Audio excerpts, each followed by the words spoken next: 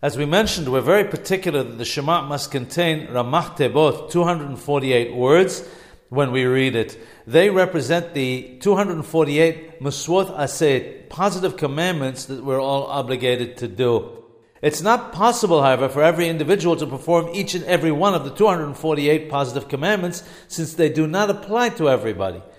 Some are specifically for Kohanim, others are for those whose firstborn is a male, and so on.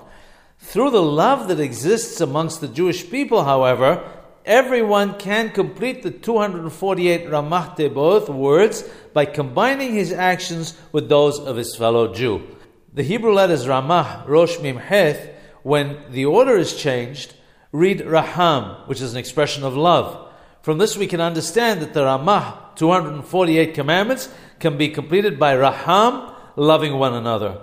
When we have perfected this midah, this trait of love for one another, the final Geulah, the final redemption will take place. May it come b'mirabi, Amen, speedily in our days. Amen.